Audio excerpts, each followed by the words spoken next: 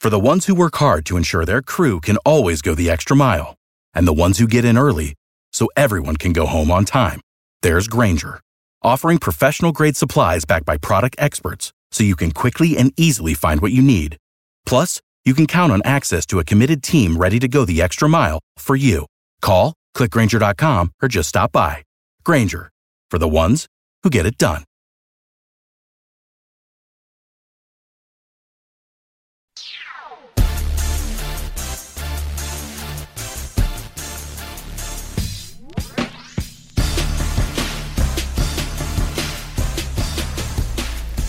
Ladies and gentlemen, welcome to the 3M Open. I'm Sia Najad. I am with Joel. This is your standard 8 o'clock Eastern Standard Time, Tuesday, Win Daily PGA live stream. That's a mouthful. I'm here with Joel. Joel, I have so many questions for you, and I'll tell the audience why, but how are you, buddy? Like I said before, time heals all wounds. Every day it's getting a little bit easier, a little bit better, but listen, I still won a lot of money this weekend, right? So it's hard to be down after still having a pretty big win, but it's tough when you think you're a millionaire and then you're not anymore after a few seconds. Well, say no more, because I have some questions, none that I've written down, just questions that I think any casual DFS player or gambler, for that matter, better, would just kind of want to know. So, okay, for those of you that don't know, by the way, a lot of people already listening in. Let's say hello to some people. What is up, Charlie? We got S guys standard. We got so many guys in here. Girls in here sometimes too. Yamazaki, who is part of the Win Daily Sports family, a subscriber, just won $10,000 in LOL. She sometimes watches the show. I think we need to get more females into this community, both on like our end of it, Joel. And I know Joe Madden with Joe Madden Sports is doing some stuff with Win Daily. And we've done some other collaborations with females in this industry. But I just think on the subscriber side too, like, you know, it's not like, you know, the days of like females not liking sports and it's just like a male dominated thing from a viewing standpoint, it's gone. I mean, yeah, I think that needs to level out like a little bit more than it has. But I'm really excited that we have some female subscribers and we have some, you know, female, you know, betting experts and things of that nature as a part of the family. But enough about that for now. So for those of you that don't know, first of all, if you don't know, it means you're not subscribed to Win Daily Sports, or you're not following them on Twitter, or you're not following me or Joel. So you guys see our ads. I'm sure everybody that's listening probably follows us, but if you don't, I've posted sort of what happened. I posted it Sunday after the Open, and I posted it just about an hour ago. What happened was, and Joel, I'm going to ask you questions, but let me just set this up, and then you can tell me if I'm wrong, okay, if I've mischaracterized anything. Joel was in the Mega Millionaire contest on DraftKings. And as of Sunday morning, keep in mind the Open, it's on the other side of the pond, so it ended probably around 4 o'clock. So Sunday morning, he's looking at his lineup, and he's in first place for $1 million. And as things progress, he's kind of banking on Jon Rahm. Correct me if I'm wrong. You didn't have Colin Morikawa in your lineup, did you, Joel? Okay, so he's banking on Jon Rahm. Good news for Joel, Jon Rahm goes on a vicious birdie streak. Jon Rahm turns into Jon Rahm. He's not the Jon Rahm of Thursday at the Open. He's Jon Rahm of every other day at the Open. And so he goes on a birdie streak. In fact, I think he made 4 birdies in a row. And if you looked at what was going on DraftKings and the lead that Joel had, and the $1 million that he was in the lead by 5 or 6 points, as far as my observation went. And it looked like down the stretch that there was no way that Joel could be caught no matter what Colin Morikawa did. However, what ended up happening, and this I think could happen to anybody, is that Joel did not account for an all 4 rounds under 70 bonus, which honestly at the Open, you wouldn't even think that is a thing for anybody. But the Open kind of played like a birdie fest for times, at times. And so that, Joel didn't account for that. And we had Isaiah in our sort of Win Daily group chat. And Joel really wasn't celebrating at all because he's humble and he kind of figured everybody knew he was going to win $1 million. And so Isaiah pipes into our chat and he says, Joel, I'm really sorry. Second place. That's still not bad. It's $100,000, but man, that sucks. You barely lost. And Joel says, I won! ! And Isaiah says, Joel, I hate to be the one to tell you this, but you're not factoring in Morikawa's all 4 rounds under 70 bonus, which is worth 5 points. Therefore, instead of Joel winning by a half a point, he loses by 4.5 points because that's applied at the end, of course. And 1 million becomes 100,000. Joel, did I mischaracterize anything as far as that sort of itinerary, if you will, went? So that was very accurate. That is very much so how it went down. I can add a little more color to it if you would like. Please do. So the Mega Millionaire, right? It's not that big of a tournament, right? So there wasn't like, there's 100 lineups in contention. So when Sunday morning came and I'm looking at kind of the leaderboard, I think I was in 5th heading into Sunday.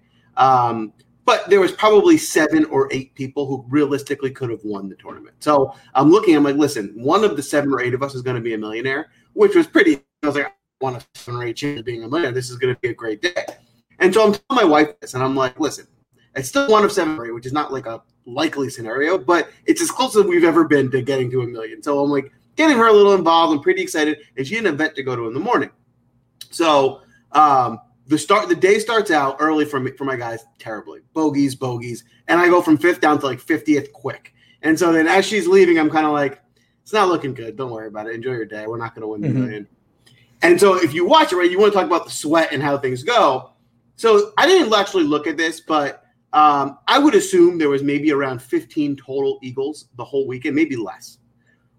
Within about 30-minute period, Rahm Eagles, Spieth Eagles, and then like 30 minutes later, Berger Eagles. I have all 3 in my lineup. So I went from 50th all the way up to 3rd in like that. And all of a sudden I was out of it, and then I'm right back in it because I get 3 Eagles. So now the sweat's electric. I can't sit down. I'm pacing around my apartment. I am so excited. And I'm like, I got a real shot at this. I'm even texting like the rest of the golf writers, and I'm like, guys, a couple more birdies from Rahm, and I'm going to be a millionaire. A couple more birdies from Rahm, and I'm going to be a millionaire. Then all of a sudden, Rahm goes on this streak of 4 birdies in a row, and I'm like, it's going to happen. It's going to happen. I'm in first place. And like, we're not talking about Saturday. I'm talking about like 4 holes to go, and I got a pretty big lead for the millionaire. So I'm like, this isn't like speculating anymore. I'm like, I'm going to win $1 million. And so then that's where it kind of gets to where Sia was, where now I'm doing the math. And I think it got to like this. Morikawa just finished the 16th hole. And I'm like, he would have to eagle one of these holes for me to lose, which he's not going to eagle a 2 par 4. He's not going to chip it in. I'm like, it's not going to happen. I'm going to win $1 million. No matter what happens, even if he birdied out, I still would have won. He had an eagle. He wasn't going to do it. Like, I'm going to win $1 million. So there's 2 holes where I was mentally convinced I was a millionaire. I called my mom. I called my friends. I'm like, I did it. $1 million. And you know what? Luckily, Isaiah did give me help me. It was a little bit less of the Band-Aid rip. I didn't just see the score change and be like, what happened? So I did have a little bit of an insight at the very end of like, hey, this might not be.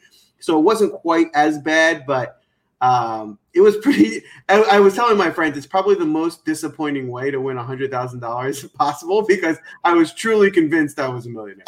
Oh, it's for sure the most. I mean, there's no other way to capture this other than to say you lost $900,000. And I understand what people want you to say, right? Or what people expect you to say at this point, 2 or 3 days removed from it. They expect you to say, well, I gave it my best shot. I won $100,000. That's a ton. And, I'm moving on to the next tournament.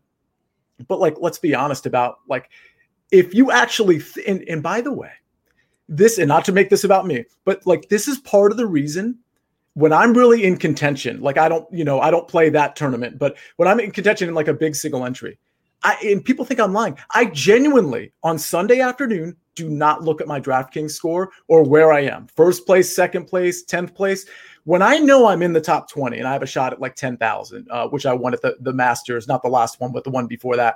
When I have shots at stuff like that, I just don't look until the tournament's over. And by the way, not right when the tournament's over. I'll wait a couple minutes because I want to make sure those bonuses are applied. But I got to ask you, so before we get into the 3M Open, and just so you know, Joel and I decided we're going to go a little quicker through the 3M Open field, so which I think the listeners might like, actually. So maybe a little less analytics than we normally give you, but we'll kind of speed through it. We'll still spend like 30, 40 minutes on the 3M, on our players, on our first round leaders. We have a birthday narrative with the first round leader and our outright picks. So I'm excited to talk to you guys about that at the end of the show. So I want to spend, before we get to the 3M Open at TPC Twin Cities, just a little bit more time on this because let's be real about this.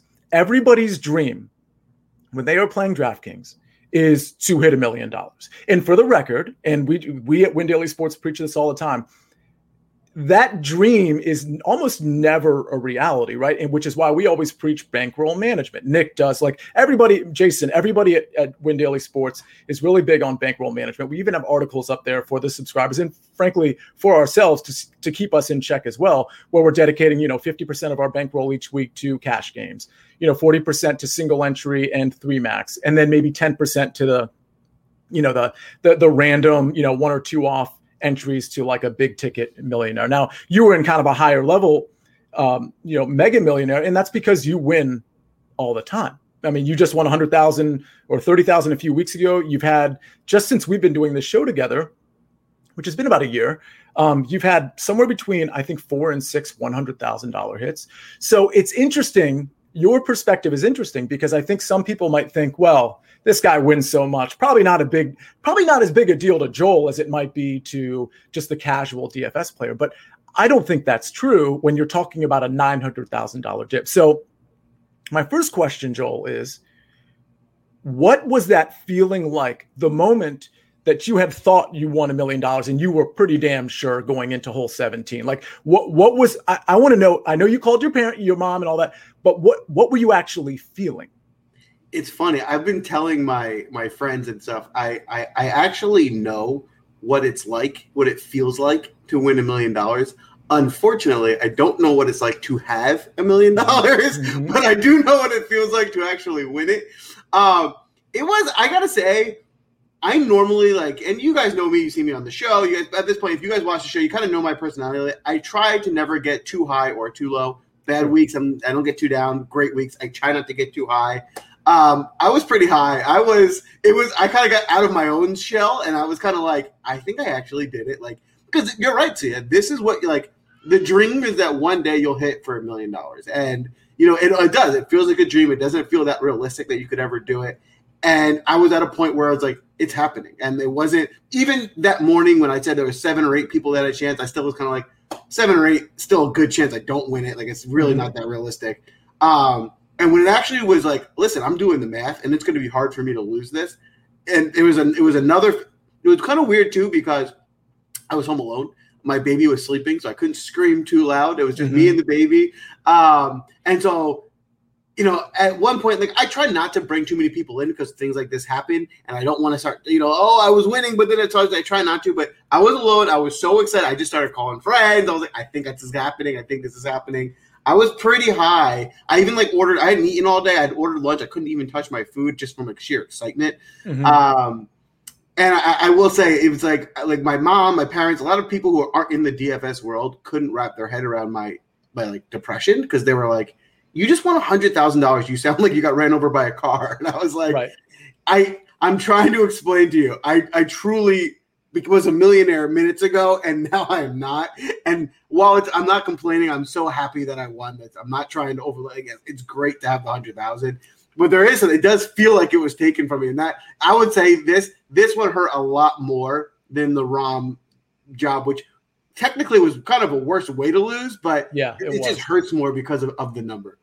And for those of you that don't know what he's talking about, I think Joel's first big win was, I believe, instead of 250,000, I think it was for 50,000, because John Rahm was assessed a 2-stroke penalty. This is in 2020, right when we were coming back from COVID. The 2-stroke penalty actually dipped Joel.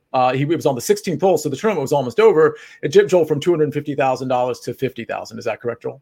That is correct, but the penalty wasn't assessed until after the tournament.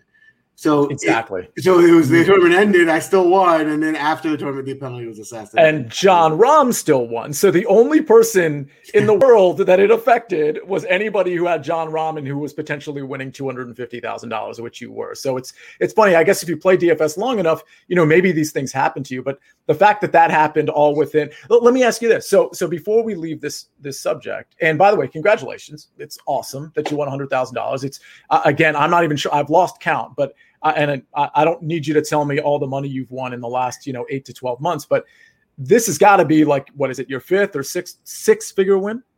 No. Well, I know it seems like I win that much. It's not at all. It's only my 3rd 6-figure win. Gotcha. I do have a lot more 50K wins. So the 50K Gotcha. wins, because as we all know, I am like the showdown is my thing. And so the showdown tournaments are typically only 50K max. So I do have a lot more 50K wins, but I only have 3 6-figure wins. Okay, so 3 of those and probably like 5 to 7 50K wins. And I know you have a 30K win recently. So, and that's just, correct me if I'm wrong, like I'm not trying to like, cut this and send it to the IRS, but this is all within 12 months, right? No, a little bit longer, but maybe 18 months, I would say. Gotcha, year and a half. Okay. Joel, it's really impressive. Let me just ask you a couple follow-up questions. When you realized that, okay, it wasn't going to be $1 million, it was going to be 100,000. Now that feeling, that kind of sick to the stomach, feeling that you must have had, let's fast forward it to today. Like, when did that wear off? I mean, obviously it hasn't completely worn off, but when did you kind of like just kind of turn the page? Because I know you're super even keel. It wouldn't have taken you quite as long as it might have taken me. So at what point were you like, all right, I want $100,000, whatever. I'm really good at this. Like, there's probably more wins in my future. So my wife has really been like the only person that I'm talking to about it, because she's the one in the home with me, and she just didn't care. She was just like, listen, you won. What's like, I don't get it. And I was like, so the fact that I haven't been really getting any reciprocated conversation about it made it kind of wear off probably a little quicker. Mm-hmm. I did go out with one of my friends Sunday night, just like go out for a walk, blow off some steam, and he was kind of talking me out of it. He was like, listen, you won. I goes, but listen, he got it. He's like, I can't imagine what you're going through, honestly. He's like, that's a tough one. I needed somebody just to kind of level with me for a minute. I was like, can someone understand the pain I'm going through? But yeah, I mean, listen, I'm over it. It's, I think the biggest disappointment more than anything is not only that it happened, but we're not going to have another shot at it for almost 8 months, 9 months. There's not another major, and there's not going to be another $1 million tournament. So, right, not in PGA at least. So we'll turn our attention to the NFL, which Win Daily Sports does a really good job with in terms of winning and whatnot. And I'm sure I had one other question. It was just on my mind, so I'll have to think of it later. But again, Joel, congratulations. I mean, I had to bring this out because it's such a rare situation for somebody in DraftKings particularly to feel like they've won something, not won something, but really actually they won a ton. Like, it's just such an interesting psychological sort of experiment for me to kind of like talk you through that. So thanks for indulging me at your own expense. I find it interesting. Oh, here's the question. Do you remember what your lineup was? I do. Yes. Well, tell us the 6 names. It was Rahm. So I'll kind of go through it, and I'll go through my thought process as well. Yeah, please. So at the top, it was Rahm and Spieth. And my thought process for the week where they were the top 2 guys, I was way overweight on Rahm and Spieth in every line, in all of my builds, whether it was, the smaller millionaire, small tournaments, whatever I was playing. I was Rahm and Spieth were the 2 guys I was going after. So let me stop you, because I think everybody agreed. We talked about it on the show that Spieth was an incredible value at 9,700 on DraftKings for the Open. Now, Rahm was obviously playing the best in the world, but not necessarily a good value. So what made you go overweight on him? Just the sheer idea that he had more win equity than anybody else? I thought he was playing the best golf in the world, and especially in this tournament where it was, not thousands of people, right? It was a big tournament it was a big entry tournament with a smaller number of people in it. I thought he was safe to be a top 10 and do really well. I thought, at the end of the day with this tournament, obviously I was going for the million, but what was also back in the back of my head is just cashing is huge, right? Because it's a big entry. So just getting in the money, and I figured he was safe enough that he was going to compete. So that had a lot of it too. Obviously hindsight 2020, if he won the tournament, I probably would be a millionaire, but I knew that I would have a call for competing at a Rahm. So in a high entry tournament, that was part of my thought process. Okay, fair enough. So you went through obviously Rahm and Spieth. I think everybody kind of agrees with those 2. What else what was the other 4? So then from there, you'll notice, and I think it's good to touch on the show, the pricing in major events is a little softer often than you'll get at the 3M Open and things like that. So there is more of value to be found at some of these events. For example, Daniel Berger at, what was he, 7,400, right? He was 7,400. We'll remember, like, Berger is often 8,800, maybe 9K. And so getting him down that low, he wasn't coming in the best form. I mean, I think he was like a mediocre finish to tournament before in a really weak field where he was the heavy favorite.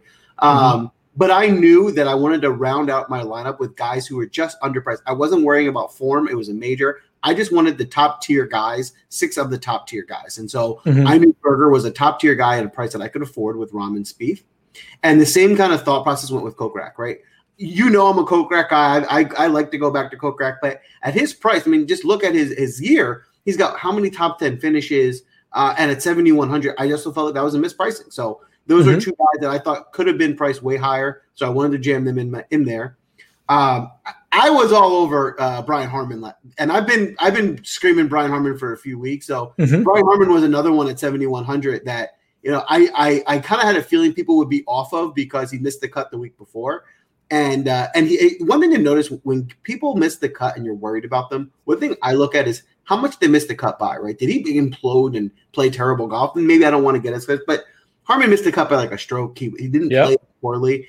And I said last week, Harman plays better, which we thought this would be a tougher course. So I figured this would be a course he would manage well and kind of stay above water, which he did.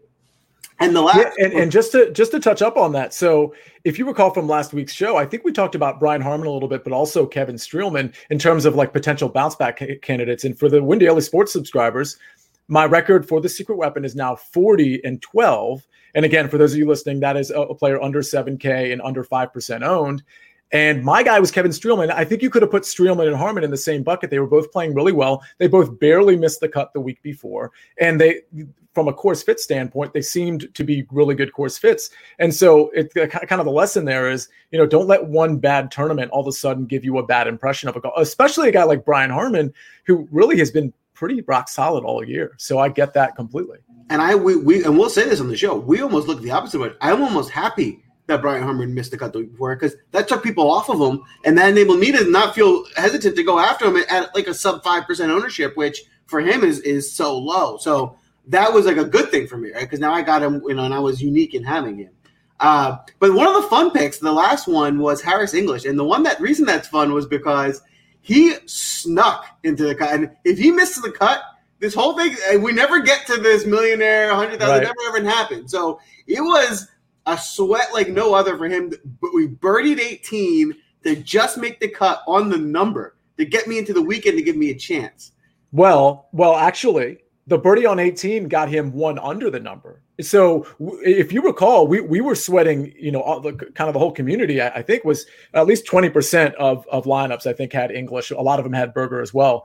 And English actually eagled a hole down the stretch of the back 9. And then he needed like 1 or 2 more birdies. He got them. And then he went ahead and birdied 18 because if he had bogeyed that hole, he would have been out, but par would have been okay. Either way, he went on a complete rampage. He probably had the best 9 of anybody in that entire tournament on Friday afternoon. And it's funny how things work, right? I mean, that got you to a place where you were going to win either 100,000 or $1 million. And it was funny because I remember it happening because, you know, obviously, you know, I've played some other tournaments as well, but this was a pretty big 6 tournament. So this is the one I'm following all weekend. This is the one that I'm like, because like I said before, if I just cash, right, I'm going to have a good weekend because this is just getting in the money is going to make whatever I did that week be worth it. So not getting 6 out of 6 is almost pretty close to a lock of cashing because not that many people are going to get 6 out of 6. So I'm sweating English. Just please give me the 6 out of 6, please. And he getting hot and. I was celebrating Friday on this lineup, just getting my 6 out of 6. I'm like, I did it. I got a shot. I'm alive. And at that point, I have no thought of winning $1 million. At that point, I'm just like, I can cash, and I should have a profitable weekend. And that's all I'm thinking about. And then things really picked up on Sunday. And I think the moral of the story, and I understand this tournament was a little bit smaller than like, you know, your big milli makers or whatever, or your normal milli makers. But we should all be playing some smaller tournaments too, whether they're cash or single entry. And the lesson here is it's kind of pretty easy when you look at Joel's lineup.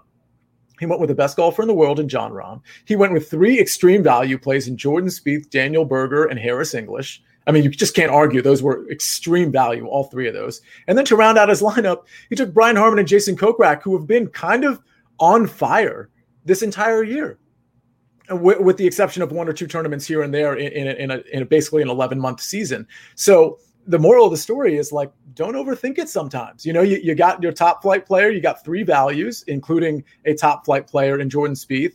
And then you got 2 guys that have been hot all year for the most part and are great ball strikers. And boom, here you are contending for $1 million. And if you're not in that big tournament, okay, well, you're probably contending for $5,000 or $10,000, depending on the tournament, the lower stakes tournament. So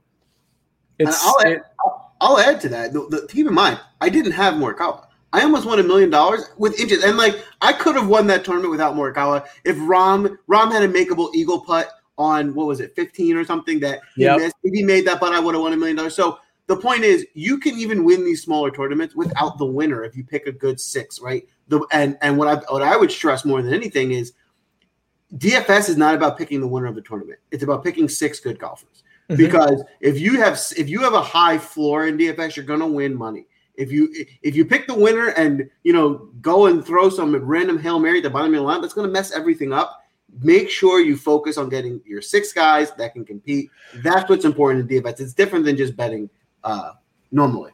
Which is a nice transition to the 3M Open, because I think you should be avoiding the 6K range altogether. This is probably the first time, and I'm going to have to pick a secret weapon because that's what I do. But this is the first time where, like, when I wrote up my initial picks article, it's literally the first time I think I didn't include a 6K guy. Because Joel, I think you can have a really balanced build here, and you can go that route with kind of a safe, balanced build. And you can even take some top flight guys and then just kind of go down to the 7-8K range. But we can get to that once we get to the lower ranges.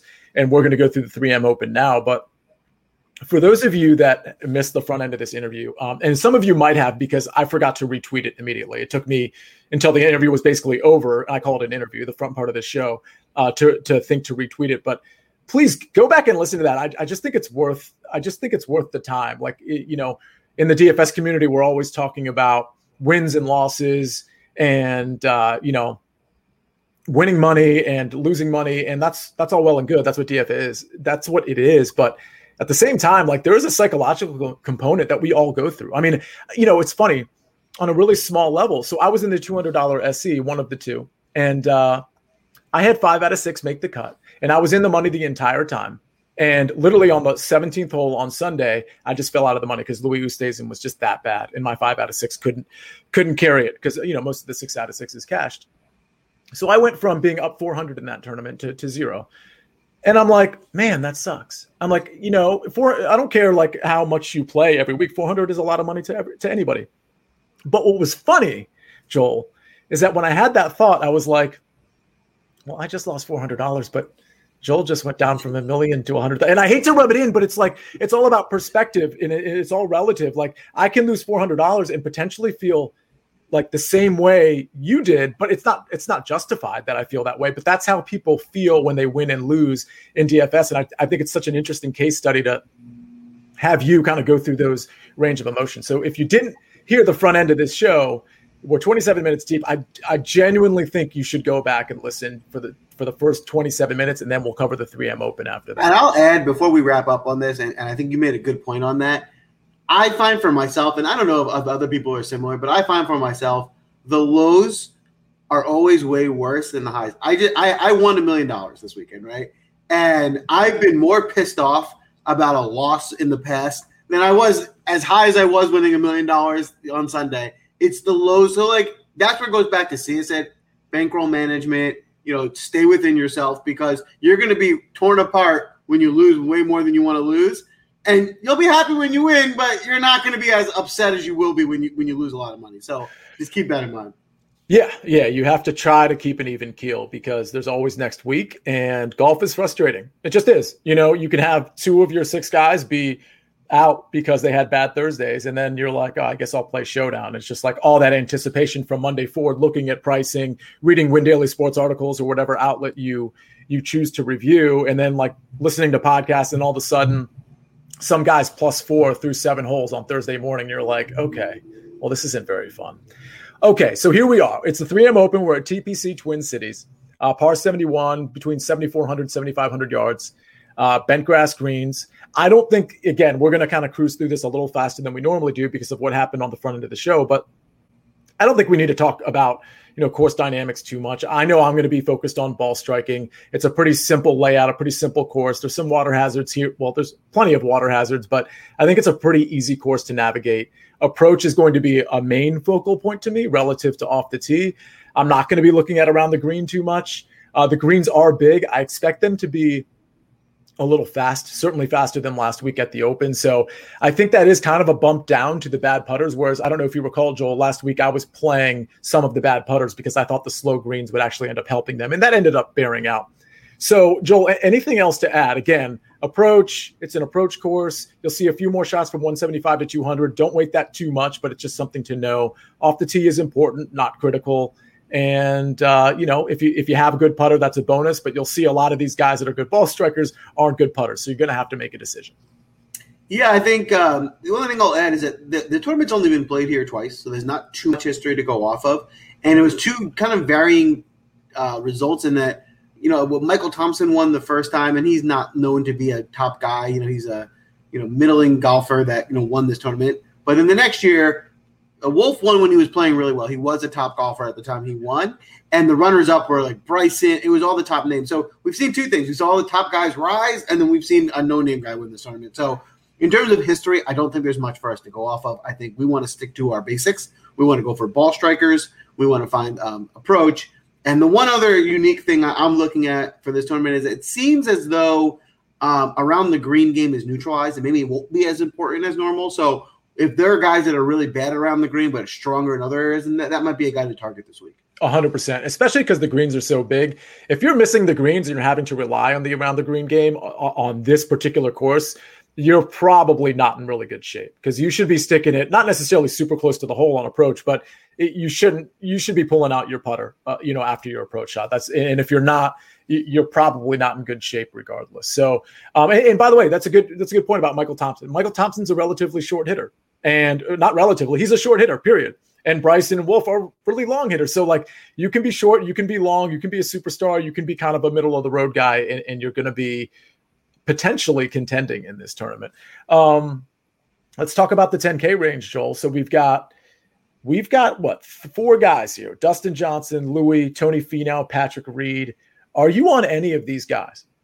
So I am. I think that what we're seeing here, and I think there's an adjustment. I think these guys could all be priced another $1,000 more because they're just that much better than the rest of the field. I think there's a big drop-off after this top tier. So these guys, I'm going to be mixing, matching, getting in. I'm confused as to why Louis is playing this tournament. It feels like he's been on a stretch of majors and doing all this. It just doesn't feel like a place for Louis. But the way he's playing, it's hard to fade him, right? I mean, other than Sunday, he's been unreal, super consistent.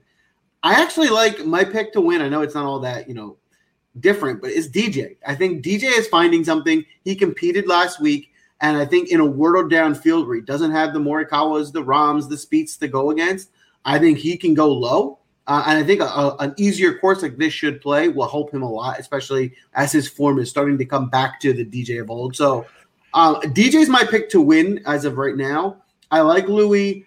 I like Finau and Reed too. Like them less. My 2 favorites are going to be DJ and Louis.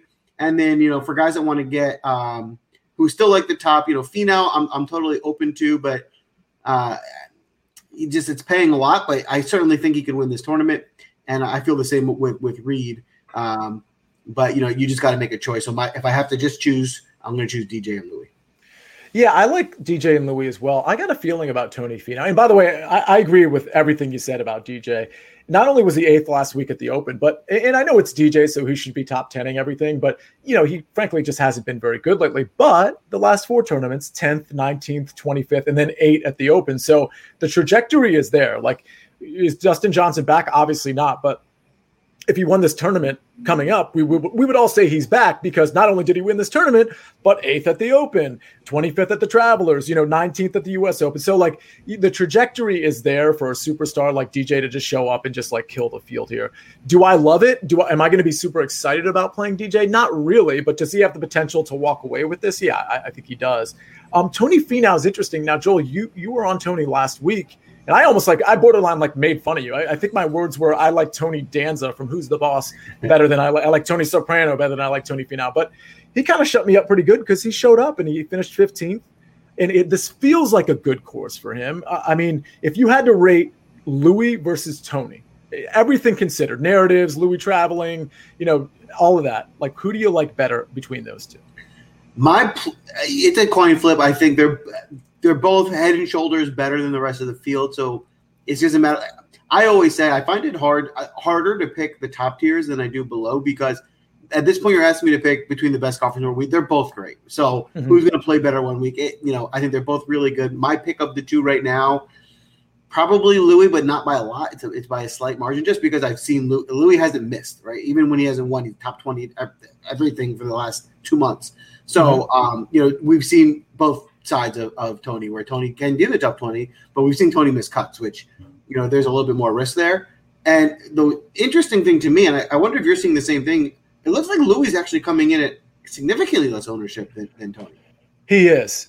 And I think it's because people think it's a letdown spot for him. But I don't really think that applies to a guy like Louis. I think speaking of even keel, I think he's just the type of guy that just goes through the motions, so to speak, every single tournament. I don't think he's really worried about what happened over at the British Open or at the Open Championship. So, yeah, I mean, if we're looking at ownership, I mean, it definitely looks like DJ and Tony Finau are going to be very popular, and that Louis and Patrick Reed are going to be probably around 10% less than those two guys. We got a question here, and I think, Joel, you might have answered it. Yeah, you can fade the elite range, Ivan, if you want to. But I think what Joel is saying is, because of the pricing, you can also go ahead and, like, I know for me, I'm going to be fading the elite range more often than I'm going to be taking a guy. But I think Joel's strategy is pretty good too, because the difference between that elite crust and everybody else is pretty stark. I mean, like, if you just talk about like DJ alone and maybe Louis, like the difference between those two guys and guys like Sergio, who's a great ball striker that can't putt, Matthew Wolff, where you don't know where he is, Cameron Tringale. I mean, these guys are just like 1,000 to 1,500 less. They're in the second tier. So I think it might make sense to have two different types of lineups. One maybe stars and scrubbish, and one kind of balanced. And I'll add to that. I say this before, when we get tournaments like this, I've mentioned this before. I always subscribe to when we have these tournaments where there's a few stars and then it's kind of like the rest of the guys that they have to make prices. So these guys that we're getting in the 9 and 8K range they just have to kind of pick, because there's not a big difference between them and the guys that you get in the low 8K and 7K range, because these guys would all be in the similar price range if it was a major. But it's not a major. All the other names are out of it, and they got to even out the price field. So from that perspective, my goal is I'm going to play my DJs, I'm going to play my Louis, and then I'm going to find the value of those guys that I thought could have just been priced the same as your Sergios and things like that are just down lower. Right. And so let's go to the 9K range. I included two of these guys in my initial picks article. And frankly, I'm not necessarily in love with either of them, but this field is what it is. So there are two guys that I like. But let's read it off for those of you that are listening on the podcast. Sergio Garcia kicks it off at 9,900. Then we have Matthew Wolff, Cameron Tringale, Emiliano Grillo, Cam Davis, Bubba Watson, and it's rounded out by Bobby Mack, otherwise known as Robert McIntyre. Joel, who do you like here? So for me, I'm not, because I'm going to be so heavy in the top range, I'm going to be pretty light in this range. The two guys I like that if I'll have any shares of, that'll probably be Grillo the most, and then Tringale number 2. But other than that, I'm probably not going to be too heavy in this range. Fair enough. Any opinion on Bubba Watson, who the last couple tournaments has really been striking the ball a lot better? Bubba's been playing well. Bubba is not someone I'm going to be playing. I don't think, even though he has been playing better, I don't think he deserves still yet to be priced this high. And so, therefore, I think there's other guys that I found value just as much, if not better than Bubba, lower, that I'd rather play. And finally, I do got to bring this guy up, because word on the street is, he didn't play at the Open, but probably could have. And I mean, in terms of he was in the right form to play at the Open. And apparently he's been practicing and striking the ball pretty well. His name is Matthew Wolff. If I'm making 10 lineups, does one of them have Matthew Wolff? And I hate to give you like a question where you're going to say yes, because it's a nice like hedge option. You know what? What if you're making 5 lineups? Does one of them have Matthew Wolff or no? So here's going to be my final stance on Wolff. I can see it. He's only a GPP play. Do not play him on a smaller tournament or cash. I think he's only a GPP play. And the second is, let's wait and see what the final ownership number is. If he's looking to be over 15%, then no. I don't want to play a chalky Matthew Wolff. If he does get you to lower, closer to 10%, then yeah, I think I can get him to 1. Gotcha. It does look like for now, and again, everybody at WinDailySports.com, you get Steven's article, the ownership article, which is extremely precise. we'll have that tomorrow, early evening as usual. It looks like now he's actually getting more ownership than I would have thought. So we'll see. We'll see how high that gets. But I think it's a good point about Matthew Wolff. If he's popular, I am 100% out. He has to be low owned for me to play him. The 8K range, Joel, we've got. I'll read these guys off because there's really not that many. I'll start at the top with Ricky Fowler, Michael Raziel's grandmother's favorite player. Keegan Bradley, Stuart Sink, Patton Kizzire, Lucas Herbert, Mav McNeely, Fratelli, Schwartzel, Luke List, and Gary Woodland. A few guys I like here. You know what? I'll start. I don't know what to say about Ricky. I haven't been on him all year, and I haven't really regretted it. The game does seem to be turning around a little bit. 53rd at the Open last week didn't really speak to me. Rocket Mortgage was 32nd. We saw him at the Memorial. He was 11th. These are all kind of like not bad. I don't know if I want to pay $8,900 for Ricky, though. Keegan, I'm always on. The putter really worries me with Keegan Bradley, and I don't necessarily just want to lean on the idea of, well, he can find a hot putter, because lately it's just been that bad. So I don't think I'm going to be on him. Feel free to convince me on that one. I like Stuart Sink. I think he's a great course fit. I think he's normally really good off the tee. He's been okay lately, but he's normally really good off the tee. That length will benefit him here for sure. And his approach game has been really, really good. He's also a veteran. I think he's going to be – the putting I think is going to be fine. If he's average with the putter, he should be just fine in terms of scoring on this course. And then I'll give you two other names that I like, actually three. Mav McNeely. It's going to be a birdie fest, and Mav McNeely is certainly a birdie maker. Charles Schwartzel, on approach, he has been really, really good. Actually, off the tee as well.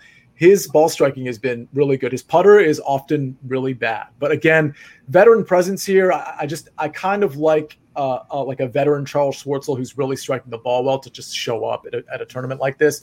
And Luke List has kind of been on fire too. So I think Luke List is also a course fit. I think the length will benefit him that he has, and he's been striking the ball really well. So in this range, it's Stuart Sink, it's Matt McNeely, it's Charles Schwartzel, and it's Luke List. Those are my favorites. First question, Joel, is do you like any of those guys? And if not, who do you like in the 8K range? I do like a few of them. I actually like this range just overall. Like if we were to make a bet, what range will do better? I like this range better than the 9K range, just generally. I think it's just better offers in it. So there's four guys that I'm targeting here in this range. I'll start with Ricky. I think Ricky is coming along. I think Ricky's playing a lot better, and I think it's going to help Ricky a lot that this field is a bit watered down. So check this out. Michael, I don't know if you were here like 45 seconds ago when we talked about Ricky and your grandmother. I hope you didn't miss that. But our old sort of co-host, or host actually of this show, Michael Raziel, has popped in. He's super happy to hear that Joel likes Ricky Fowler this tournament. Michael, we miss you and happy to have you jump in here. Michael, I plead for you to go back and listen to the first 25 minutes of this show because it's extremely compelling, not just from Joel's vantage point, but the interviewer was excellent with his question. So I want you to take a look at that. Any words for Michael Raziel, Joel? Michael, we miss you on here. I have to correct you. My son's name is CJ, but PJ was close. It was close. We've been telling people we've taken your line to put $1 on it, right? You've got $1. You can put it on it. I hope, Michael, that you stick with us enough to be putting dollars on our picks, because if you have, you would also have a lot more money in your wallet currently. That's true. Michael, I'll be sending you the first round. Well, you're probably going to be listening to the show in the next 15 minutes when we talk about our first round leader plays. I have actually, oh my gosh, this is groundbreaking. It's not really. It's the second time we've done it. I have 2 first round leader locks. Like they're both going to tie for the first round lead. It kind of plays into a little birthday narrative that I have going. Stay tuned for that. It's coming up in just a few moments. But so I interrupted you. So you were on Ricky Fowler. It sounds like you have 3 other guys that you like. Yeah, so I like Ricky. I love Sink, so I'm definitely aligned with you there. I think Sink I think he should be in the 9K range. He is playing so well this season, and he is very capable of going super low. He can make putts to help. So Sink is one of my favorite plays. And then I'm also with you on Maverick McNeely. He's a guy who's been, 4 top 30s in his last 4 outings. He's going to compete. He can go low. And I like Patton Kizzire, who has the tendency of getting hot with the putter. His last 2, he's got a 25 and 11. And I think this is a field that should suit him well. All right. That sounds good. So anybody, okay, so we want to move to the 7K range? I think the 7K range. So we got a huge range here. I mean, I think it's fair to say that anybody looking at this range is going to love at least 7 to 10 guys, but not as much as one guy in particular. Joel, correct me if I'm wrong, but if we were to rebrand this tournament from 3M, which, for being honest, is a pretty terrible name, 3M. If we were going to rebrand this, would it not be, and I'm just trotting this out, just stream of consciousness, if you will, the Hank Lebioda, wait for it, the Hank Lebioda Invitational. I mean, is that not the proper name of this tournament? And further, why is he only 7,900? Explain. So, first of all, I would like to give you credit because Sia has been on Hammer and Hank Lebioda for months now. He's been mentioning Lebioda. He's been a secret. He may have been multiple secret weapons, including 3 weeks ago at the Travelers when he was 1.6% owned, and he was our Win Daily Sports secret weapon, which is 40-12, everybody. 40-12. It really honestly should be 12-40 from a probability standpoint. We have been, as a team, I love him. As a team, we have been on Hammer and Hank Lebioda. So thank you for that. You win $100,000. I get some congratulations for Hank Lebioda. It's basically the same thing, but I interrupted you. You were talking about our friend, Hammer and Hank. Yeah, and he has delivered, and it's now at a point where he has 3 top 10s in his last 3 outings. It's not just, he got hot this week. He's just playing. This is how he's probably a little hot, but he's playing really well, good golf. Like, this is just how he's playing right now. So, 2 things going on. I don't think he's going to go 10 in a row, top 10. So he's due for eventually to come back to normal, but sure. This is a field where he makes a lot of sense, where it's a little bit watered down. There's not all of the Morikawas and Rahms and everything to compete with. He's in great tip-top form as he is right now, and he's super affordable. He's in the 7K range. So the only issue I have with Lebioda right now is the ownership. I think people have been listening to our show. People know about him now, and now we're not the only ones playing him. I mean, like Sia said, he was 1% owned 3 weeks ago. Now he's going to be, I think, maybe over 20%, which is wild. Which is why I think you want to lean on him for cash games. And I think you can play him in tournaments, but I think it's responsible to pivot off of him in tournaments because we do know, I mean, he's mispriced, but we do know 7K chalk can sometimes really burn people. I mean, if we're being honest, he should be probably like 8,600 or something at this point, the way he's been playing. And the one argument I think against him is, hey, he's killing it with the putter. Like, that's got to regress. Well, that's true. It's got to regress, but he's also killing it on approach. He's been average off the tee, and he's been excellent on approach and with the putter. So even if the putter gets neutralized to some degree, he's still probably going to make the cut. He's still probably going to score points for you. The guy is just a confident player, which is why he's competing on so many Sundays in a row. So I think he's kind of like, I don't want to say a cash game lock, but I think you should be playing a lot of Hank Lebioda in cash. And I think you should be playing some of him. To me, it's a free square. I know that's famous last words for the 7K range, but to me, he's making the cut and he is absolutely mispriced. So even if it's 20 to 22 to 25% ownership, I got to be honest, I'm willing to go ahead and eat that and just get different elsewhere. I like that. I think that's totally fair. I think he could win this tournament. There's a wide range. He's one of the guys I can see winning this tournament or missing the cut. So there's a wide range of outcomes for him and Lebioda. Sure. And go ahead. I was going to say, I was going to go down to the rest of the range effect. Yeah, please. So I'll go down for the rest of this range. I'm just going to kind of highlight some guys I think here because such a big range. And because, like I said before, I want to try and go stars and scrubs, and I'm not going to go to the 6K range. So stars and scrubs really lives in this range. I have a lot. So I'm just going to list off some of the guys I like. I think Doug Ginn could do well here. He's got a tie for 18th before. The only issue with him is putts. So he at least made some putts once before on this course. I think Chris Kirk could be a good fit at 7,900 as well. I like Brandt Snedeker at 7,800. Then I'm going to go down a little bit more. For those of you who followed, JT Poston got second at the Barbasol in the playoff with Seamus Power. He's coming off of a good win at what's looking like pretty low ownership. I'm okay with going back to that well. I think Lanto Griffin is safe from a cash perspective. He doesn't seem to have too much upside. So from a GPP perspective, I probably wouldn't be targeting him too highly. I think Charles Howell III is another good play. He's 23rd and 3rd the last 2 times playing here. So there's something about this course that he likes. Patrick Rogers could be interesting. He's a guy that's known to get a lot of birdies from scoring wise. He could be a good fit for DK. He might not need to get you a top 10 to be in a winning lineup. For those of you who don't know who he is, Mito Pierret has been a Caird Ferry guy who's been crushing it. He got 5th at the Barbasol last week. He's another guy that should be able to score well. He might blow up one day, so I'm not sure how about finishing position and things like that. But he's another one of those guys that you can put into your lineup, and you should be able to get enough birdies to at least be able to compete scoring wise on DK. Jonathan Vegas and Joel Dahman, and even Troy Merritt, I'll put all three of them together, are guys that I feel like could have easily been $1,000 more, and no one would have batted an eye. I like Merritt the least out of those, but Dahman competed last week at the Open. He had one kind of blow-up day that maybe make the result not look good as it is. But Vegas has been playing really good golf over the last 5 weeks. He's got 2 top 10s and a tied for 11th over his last 5 tournaments. So and Vegas can go after these pins. So I actually think Vegas is probably my favorite value. But again, everyone else is seeing the same thing at almost 20% ownership. Yeah, and I think that's the big downside, if you want to call it that, for Vegas. But again, depending on the tournament you're playing, it's okay to take a couple guys that are really chalky. Like, if you're in a single entry, it's I'm not suggesting it, but if you like the player, you should play him in a single entry or even a 3-max, and then you can still get different with 1 or 2 guys with your 5th and 6th spot. So don't worry about taking chalk if you really like them.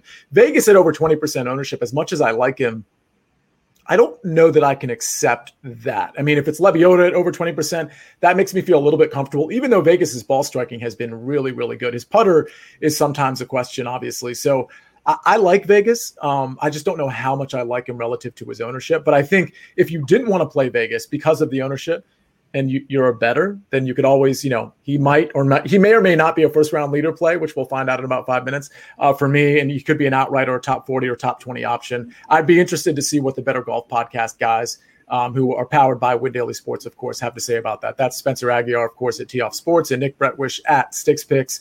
They do the Better Golf Pod, which actually Spencer might be doing it solo today because I know Nick had an obligation, but it's a great podcast. You guys got to check that out because, again, you can always sort of leverage your position in DraftKings with sports betting if you choose to do both things. I actually did that with Lucas Glover 2 weeks ago.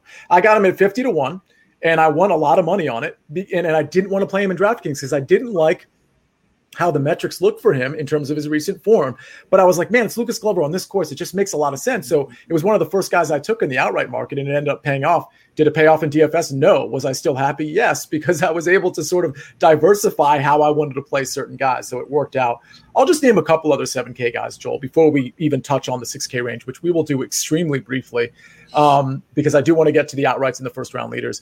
I do also like Doug Gim in spite of the potential putting problems. He is actually pretty good on bent grass relative to other greens. So this is actually, if you were going to play him and try to not worry so much about the putter, this would be the place to play him.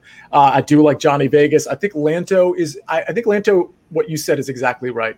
I think he's probably a cut maker and has limited upside, which is okay to play because limited upside doesn't mean zero upside. It's not like he can't place in the top 10 in this field. So keep that in mind. I think Mito Pereira is a smart play. He missed his first cut when he came out. A few people were really on him at the Rocket Mortgage. Missed cut. I don't think he was even really close now that I think about it. And then since then, the 2 tournaments, he's really started to progress into the guy that people thought he was when he was at the Rocket Mortgage. So I like him quite a bit. I think Chez Reavie is an interesting play, a shorter hitter. Shorter hitters can succeed. His ball striking has been really good. I do want to mention Adam Schenk. I had an outright on him a couple weeks ago, and it actually almost paid off somehow. It was 150-1 then. I think Schenk it's been a little bit of smoke and mirrors with him in terms of the ball striking and the putting.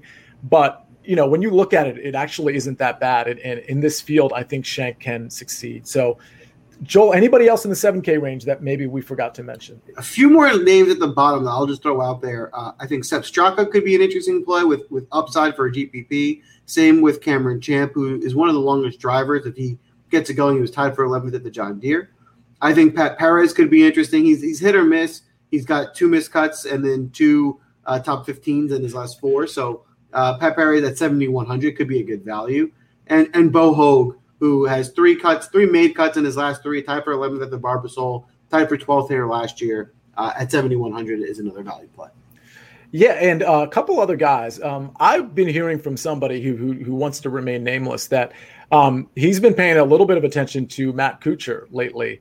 And apparently Matt Kuchar just kind of off the, in sort of practice rounds and things of that nature has been playing really well. And also is a guy that plays really well coming off of majors in tournaments after majors. So I think it's something to consider. I don't think anybody's really going to play Matt Kuchar. And if you think about it, I think if you think about it in this field, if Kuchar is on his game even a little bit, like he could actually be a guy that's in the top 10 and you're like, oh, well, why didn't I think of that? Why did I take, Bo Hostler over Matt Kuchar? Like that doesn't make any sense. So I think that might be a guy for me to kind of like maybe dig a little bit more into, but I am hearing he's in pretty good form. So that's just something to keep in mind. He is coming off a missed cut at the Open. That doesn't really bother me too much.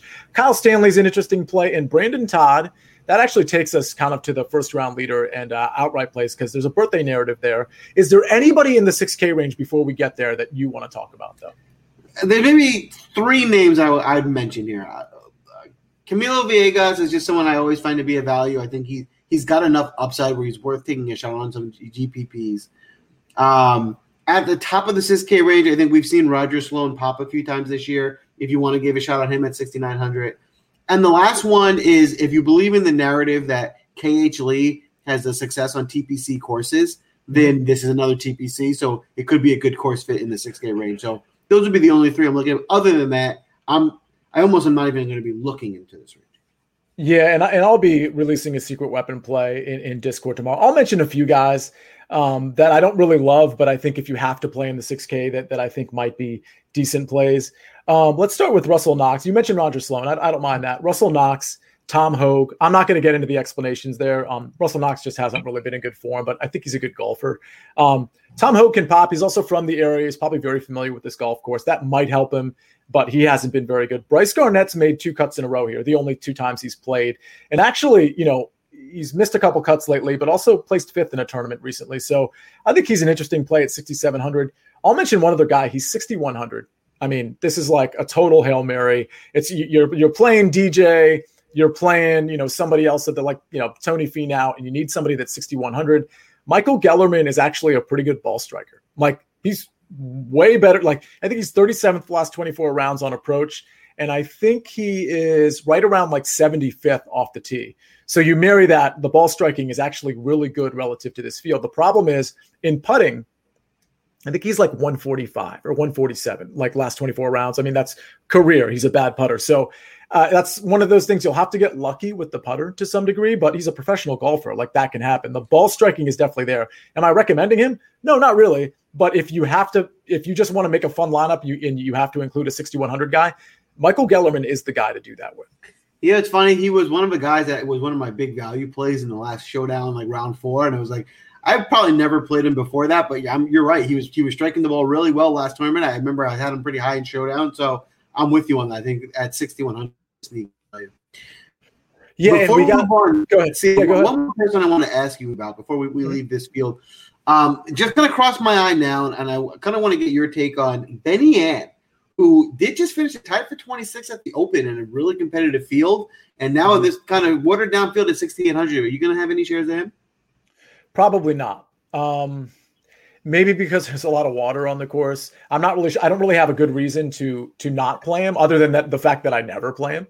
Are you scarred from early in the year when he put like 8 balls in the water? Well, fortunately, I wasn't playing him then either. But God, that guy's hilarious on Twitter, is he not? He was so self-deprecating after that. He's a really funny follow. But I don't think that's bad. 26 at the Open speaks to me. I totally get it. And in this field, he could be top 15 and you wouldn't be shocked about it. He doesn't have much upside, but at 6,800, he doesn't need to have much upside. So I don't hate it, but am I going to be playing him? No, I don't think so. Another guy from that neck of the woods is KH Lee, and Jesse wants to point out that on TPC courses, he's great. And Joel, you mentioned that, but this is kind of like the proof here that he's just making cuts on TPC courses, and it includes a win on a $6,600 week for him. The problem with him that I have is just generally like he's just not a good finisher. Like you'll see him show up on day one and then he like literally kind of just goes away. But I mean, if he's won before, he's won before. It's something to think about, especially on TPC courses. You said something about showing up on day one. Yes, I did. So we have our first round. What a professional. See, that's what a host is supposed to do right there, Joel. That's very good. So I'll tell you what. You want to give do you have any first round leader plays? Yeah, let's go. Do we want to start with first round leader? We're going to go outrights first because usually the first round leader is kind of where we like to close the show. Yeah, let's go outrights first. I'll start the outrights because I only have like a few. Like I'm really big on betting the tournament in the middle of it, whether it's matchups or outrights. So I don't want to give too many outrights here, but I have 4. Luke List and Hank Lebioda, of course, at 50-1. Now, at my book, I only got him at 40-1. That's how it opened, by the way. On DraftKings, you can get him at 50-1. I actually think that's kind of a steal, at least from a numbers standpoint. Stuart Sink is 65-1. Love it. And Johnny Vegas, like I said, I don't know how much I'm going to be playing him in DFS, even though I think he's a good play. But 60-1 in the outright market, Johnny Vegas can win at this tournament. This could be a breakthrough for Johnny Vegas, 100%. So Luke List, Hank Lebioda, Stuart Sink, Johnny Vegas. Those are my 4 outrights. Joel, what do you got? All right. So I only got a couple. My fun one of the week, my long shot is going to be Pat Perez at 100-1. And then my favorite value is going to be Stuart Sink at 65-1. I don't think he should be that low. I really think he should closer to 30 or 40. So at 65, I think it's a really good number. And then in terms of guys I actually think who can win the tournament, like I said, I think Dustin's going to be the winner at 7-1. It's not worth betting. It's just not a good value. So if you want to go up top at someone who can, actually win this thing with value, maybe Sergio at 35-1. But at this point, I'm looking at this tournament. If you're not going to take one of the long shots, my recommendation would be wait till the weekend and then try and bet some live bets then. Yep. Well, it looks like we're both on Sink, so that's good news at 65-1. I think that's a weird number. I mean, Sink has shown the ability to close, and he's been striking the ball really well. I mean, the true number, like the number probably should be 50-1. So you're definitely getting some. I mean, it's just the numbers feels wrong. You know what? To me, and if I was handicapping this tournament, I think Sink could be top 10, and I think he could be 30-1, and that wouldn't have batted an eye if they put him there. So I don't think he's a miss number at 65-1. Now, that doesn't mean he's going to win the tournament. That just means I think it's a good number, and he could win the tournament. Yeah, and remember, you're betting the number. You're not betting the player necessarily. So, okay. So, Joel, do you want to give me your first-round leaders? All right, let's get into the first-round leader. So, again, same concept applies for first-round leader, right? We don't want to be chasing the favorites in the first round. We want to be going after the long shot. So, for me, I'm going to start with Ryan Armour at 90-1. I think we're getting a really good number here. And he tends to kind of start strong and maybe fall off. So I think he's a good first-round leader play. I think another interesting one we could try is Sam Ryder, also 90-1. He's not someone I like to play full tournament. He's bound to blow up one day, but he certainly can get hot. So he's definitely a guy I would play showdown or a first-round leader bet on. My computer's frozen, so I can't get the rest of my odds up. So see, you're up. So can I just tell you something about Sam Ryder? I'm pretty sure it wasn't ball striking. It was just on approach last week at the Barbasol. He gained over 11 strokes on approach at the Barbasol. Yeah. It's insane. When I was doing the first cut with Rick and Greg Ducharme, we talked about that, and we actually looked at his Rick's database, which goes back however many years it goes back. I'm not really sure. And it was literally the 5th highest strokes gain total on approach in his entire database for any tournament. But here, the watch out there is he's garbage all the tournaments before that. You know what I mean? Obviously, I'm not saying all the tournaments, but the 4 or 5 tournaments before that, he's losing on approach everywhere off the tee, you name it. So it's just one of those things. It's do you have lightning in a bottle or not? But let me tell you, from a first round leader play, it makes the most sense to take him first round leader because he's coming off a total heater. He's probably extremely confident. And yeah, I'm going to have to add him to my first round leader list because I don't want to take him outright. He's not going to last 4 days and beat the likes of Dustin Johnson and those guys. But yeah, I love that play. Riders, you got to look at that stat. It's just insane. Okay, first round leaders. I have quite a few. Well, I only have 6 actually. Normally I have 5. I'm going to give you 6 because I had to add somebody in because of a birthday narrative. Now, for those of you that aren't on Twitter, what are you doing? Get on Twitter. You need to. I did actually a narrative gained birthday. NGBD narrative gained birthday for the Open, and it was bulletproof, of course. I don't think you need to explain it. I think it goes without. So everyone knows. It totally goes without saying. If you don't know what that is, then what you can do is just go to my Twitter and just kind of scroll down a little bit. It's all laid out there. It's a really long thread, and I put a lot of time into it, and some of it bore out. Adam Scott birthday. His birthday was last week. It was on Friday. You know what he shot on Friday, Joel? On his birthday. This is Adam Scott, not a guy that's in great form, by the way. You know what? I hate Adam Scott. I never play Adam Scott. Me too. I think he's terrible. I think he's always overpriced. And I just noticed that, like, on his birthday, I'm like, how? How does he show up? And all of a sudden, his one good score of the whole season is on his birthday. On Friday, he shot a bogey-free 4-under at the Open Championship. Narrative gained birthday is a real thing. Look it up. And by look it up, I mean go to my profile and look at the narrative I laid out for you. But okay, let's start with Mav McNeely. Listen, this guy can get hot at any moment, just like a Patton Kizzire can get hot at any moment. I kind of lumped those two in. Matt McNeely is a little bit more reliable, I think, from a ball striking standpoint. I think both of those are good for a first-round leader. Just so happens I chose Matt McNeely at 50-1. Hank Lebioda at 55-1. I think he's a good outright play at 50-1. I think he's a good first-round leader play at 55-1. Stuart Sink is 60-1 as first-round leader. This guy flirts with first-round leaders all the time. I actually lost a bundle of money one time when Cam Smith caught him. It was about 3 months ago, almost to the day. And Sink shot a 9-under, and somehow Cam Smith, because he chipped out on the 17th and, got a birdie there and then birdied the 18th and eclipsed Stuart Sink. So I lost a good amount of money there. I like him as a first-round leader in any tournament, especially this one. Johnny Vegas at 60-1. That's just a smart play. He usually pops round ones, and his ball striking is insane right now. So that's 4. The next 2 guys have birthdays during this tournament. One is on a Friday, and one is on a Thursday during the first round.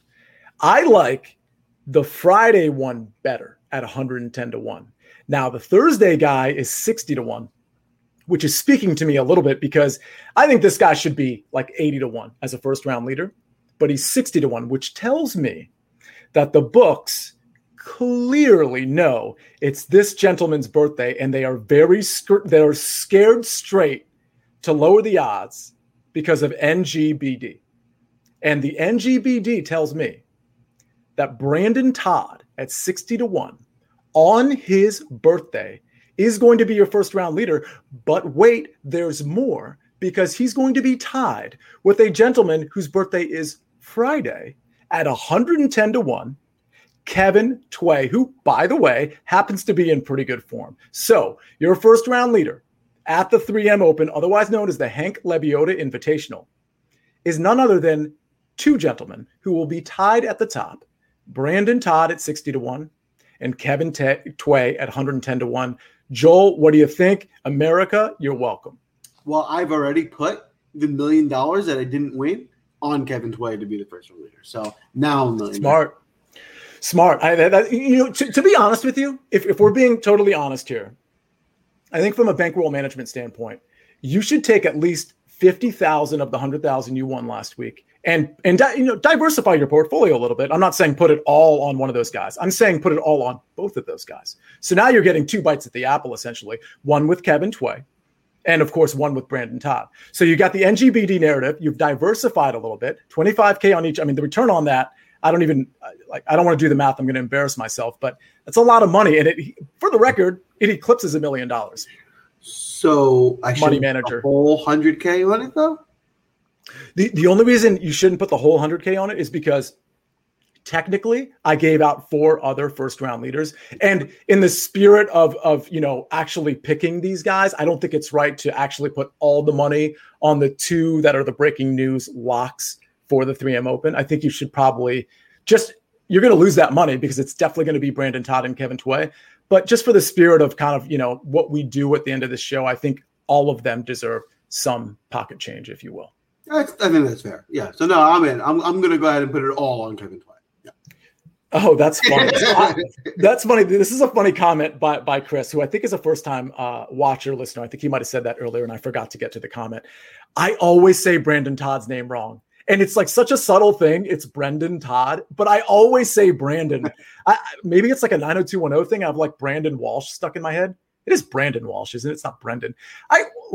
Why do people do the Brendan thing? Like, Mom and Dad, it's so much easier to say Brandon. Can we just put the A in there instead of the E? But Chris, he's probably like one of those grammar police guys, which actually I kind of enjoy people like that. So Chris, thanks for you're 100% the grammar police guy for sure. You guys are on the same team here. Oh, we're so on the same team. But Chris is the captain. I'm just a guy on the team, like just trying to be Chris. So we are both sort of like the Niles Crane of DFS, always correcting people. Frazier reference, Yamazaki, who won $10,000 today in LOL, really gets that reference because she's a big Frazier fan like myself. Joel, what else do we have? We just gave everybody a ton of money thanks to the Brandon Todd and Kevin Tway plays. Is there anything we have left to give? That's it. I think we're gonna have another profitable week.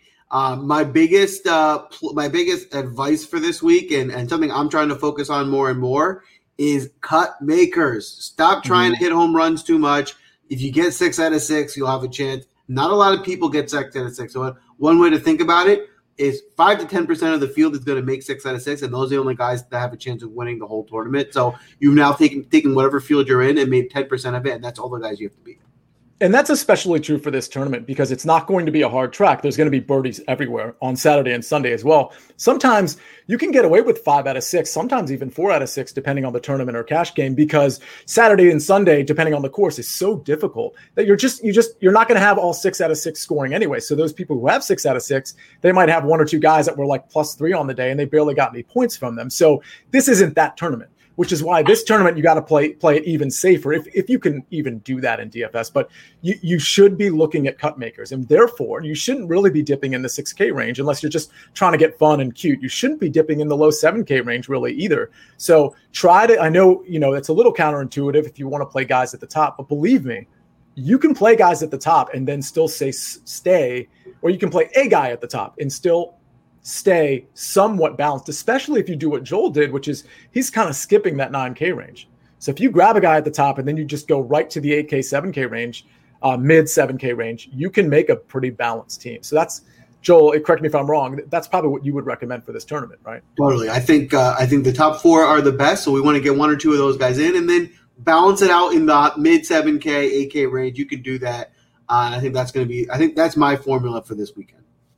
And my formula is to win $1 million, but if I don't, it is to win $100,000 like Joel did and has done 2 other times recently.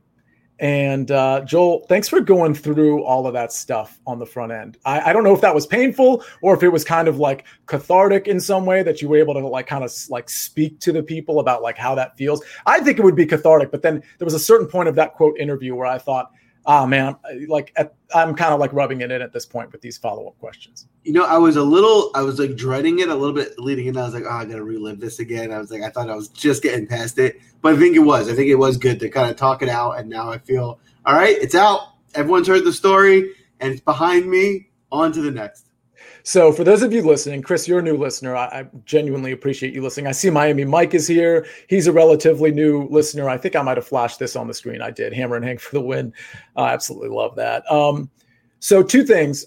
Please hit the like button on YouTube. And please, if you haven't already subscribed to the Win Daily podcast, please do. We have a lot of content coming with NFL. Prince of Mukamura has sort of joined the team. He has some podcasts out there. Nabate Isles has some. We've got some like really big time athletes that are now kind of in our hemisphere, not only being interviewed, but actually doing the interviews. So my request is make sure you subscribe to our YouTube page, of course.